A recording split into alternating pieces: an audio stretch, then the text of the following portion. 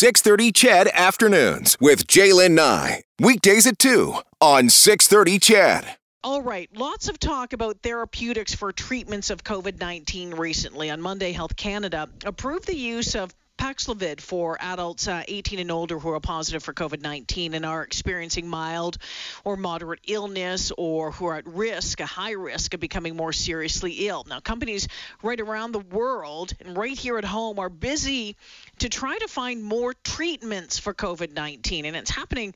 That work is being done right here in Edmonton as well. Alberta-based Resverlogics Corporation has just started testing an oral treatment for COVID-19 at the University of Alberta Hospital.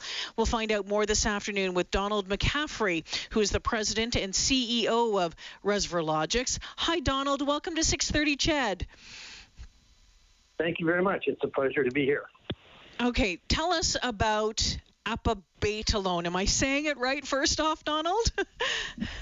Yes, you are, and you did a very good job on the company name as well. You got Resverlogics correct, which most people have a lot of problem with it. But it's good news. It's unique.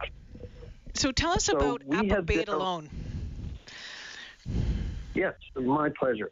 We have been around for about 21 years doing drug development in this area, and our main area happened to have been in cardiovascular, diabetes, chronic kidney disease, and dementias. And these are all very much the high-risk categories of COVID. Mm-hmm. So when COVID came along, a group of 27 universities got together and started studying how it's made up, how it attaches to the human body, and studied 20,000 different drugs that could possibly be used to repurpose, and then published this short list of 63 of them in the Nature publication.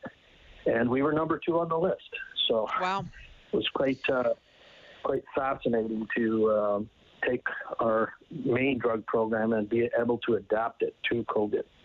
So how does apabetalone then work? It has some impact on inflammation in the body. So tell us how this would help when it comes to COVID. Definitely. The other drugs you mentioned, there's been more talk of these therapeutic drugs because this disease mutates so fast. You're on to your next vaccine, etc. Vaccines have been extremely helpful in reducing the spread of COVID, but they're not the final solution. We need a therapeutic. And so our approach is unique because our drug has a dual mechanism. It's published in the top publication in the world in Cell. It's published as being a very strong antiviral. And that's a lot of what you're hearing now with these new drugs coming out from Merck and Pfizer. They're antivirals. And it makes sense. When you're attacking a virus, you would use an antiviral. However, we believe, even though we showed stronger than remdesivir, which is one of the approved drugs right now, as an antiviral, we don't see it as our strength. We see the anti-inflammatory as our strength. If you think back, this is a 2-stage disease. First, it's a virus, and then it turns on your inflammation system, and your own body ends up attacking you, and it stays turned off. That's the problem.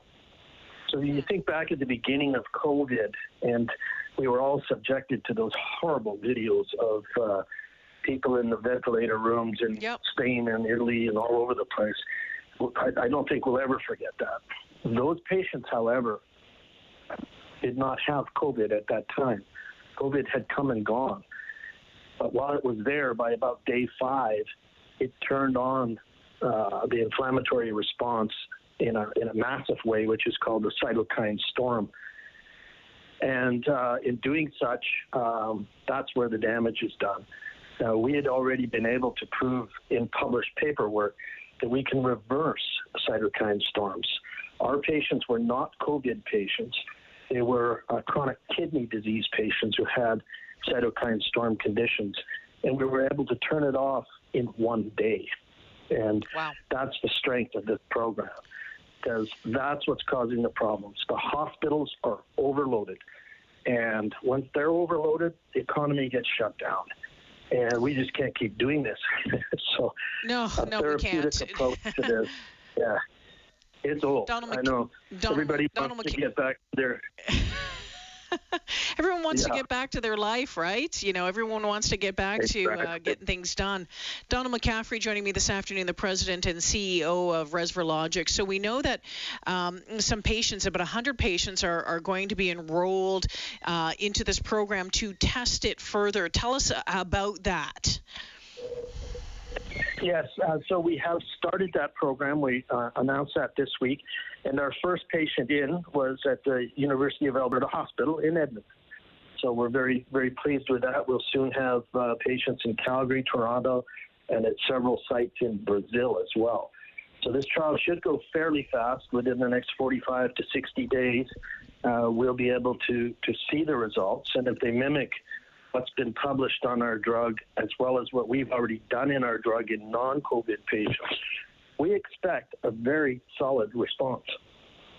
How expensive is the drug? Because, you know, there's been it's great if we have a therapeutic. It's great if we have a therapy, but it has to be realistic for people to be able to use, for countries to be able to buy. What is the price point on it? Well, that's where it gets even better. It's cheap. So a lot of these competing drugs for antiviral, they're monoclonal antibodies, so they're literally alive. They're very expensive to make and hard to transport, refrigerate, etc. Our pill will be about $7 a pill. Oh, wow. And it's taken twice a day for a month or less, and very affordable. We've also entered into some announced programs where we will be giving it at cost to poorer countries in need. Donald, curious to know about the production of it. There's been a lot of talk in Canada, certainly over the past couple of years, about our production capabilities when it comes to things like vaccine. What about producing the pill? Where's it being produced? Could it be produced here in Alberta? The answer is currently it's produced in Germany and the United States, and we are going to move some of the production to Canada. With COVID, that's changed the whole landscape. Normally in a global drug, you'd have 2, maybe 3 sites globally, but with the shutdowns we've seen here and the problem with supply chain, that model's changing, and we want to make sure we have it at home as well. What does it feel like, Donald, to be kind of at the front and center of the potential of a therapy when it comes to dealing with COVID? It must be exciting. It is exciting. All along, it's been quite the 21 years, because when you're doing these clinical trials and you see patients surviving because of the hard work of the staff at Resverlogics, that's a pretty good feeling. Donald, just a question that just came in from one of my listeners, and one, he's wondering about if this drug could have other potential uses, for example, maybe with people with fibromyalgia, especially because of that anti-inflammatory effect. You talked about this having been developed for other purposes, with kidney diabetes, that sort of stuff. Has it expanded to say, hey, what else is out there when it certainly comes with diseases that fall under that inflammatory, umbrella? Yes, we've done a lot of work on that. We know where the low-hanging fruit is. So as soon as our main program here launches, the main program being cardiovascular and diabetes and the metabolic diseases, we have several programs that we want to go in. Many of them are autoimmune-related inflammatory diseases. And this drug is actually received now the top designation by the FDA in the United States. So it is a breakthrough therapy designation, and it's attracting a lot of attention and a lot of potential partners. So we are quite excited about where this one and follow-on copies can go. Timelines. Okay, so we have people enrolled in this program right now. That is underway. How long until we know that this gets total thumbs up and we can move forward? And what is your timeline looking like? Our timeline for that is sometime around May. We're hoping to have enough data to do an emergency management use application with Health Canada. And Health Canada has been exceptionally good to work with. So we're quite pleased with that progress. In the United States, it'll take about 6 months longer than that. And globally, people can join in at various stages. We are already working in countries like Morocco and United Arab Emirates and Saudi Arabia on matching programs. So things are going quite well. Really fascinating stuff. Some really good news as well, and I love that it's homegrown, and you're planning on possibly moving some of the production of it as well. Donald, let's chat again in a few months when we have some of the results of your testing, and we'll certainly be watching this closely. Thank you for joining us this afternoon. Thank you so much for having me. It's a real pleasure. Take care. That's Donald McCaffrey, the president and CEO of Resverlogics, who have been working on this drug, apabetalone, for 20 years plus, and it's seeing some good results when it comes to treating COVID patients and certainly the inflammation that comes along with it. We'll keep you updated right here on 630 CHED.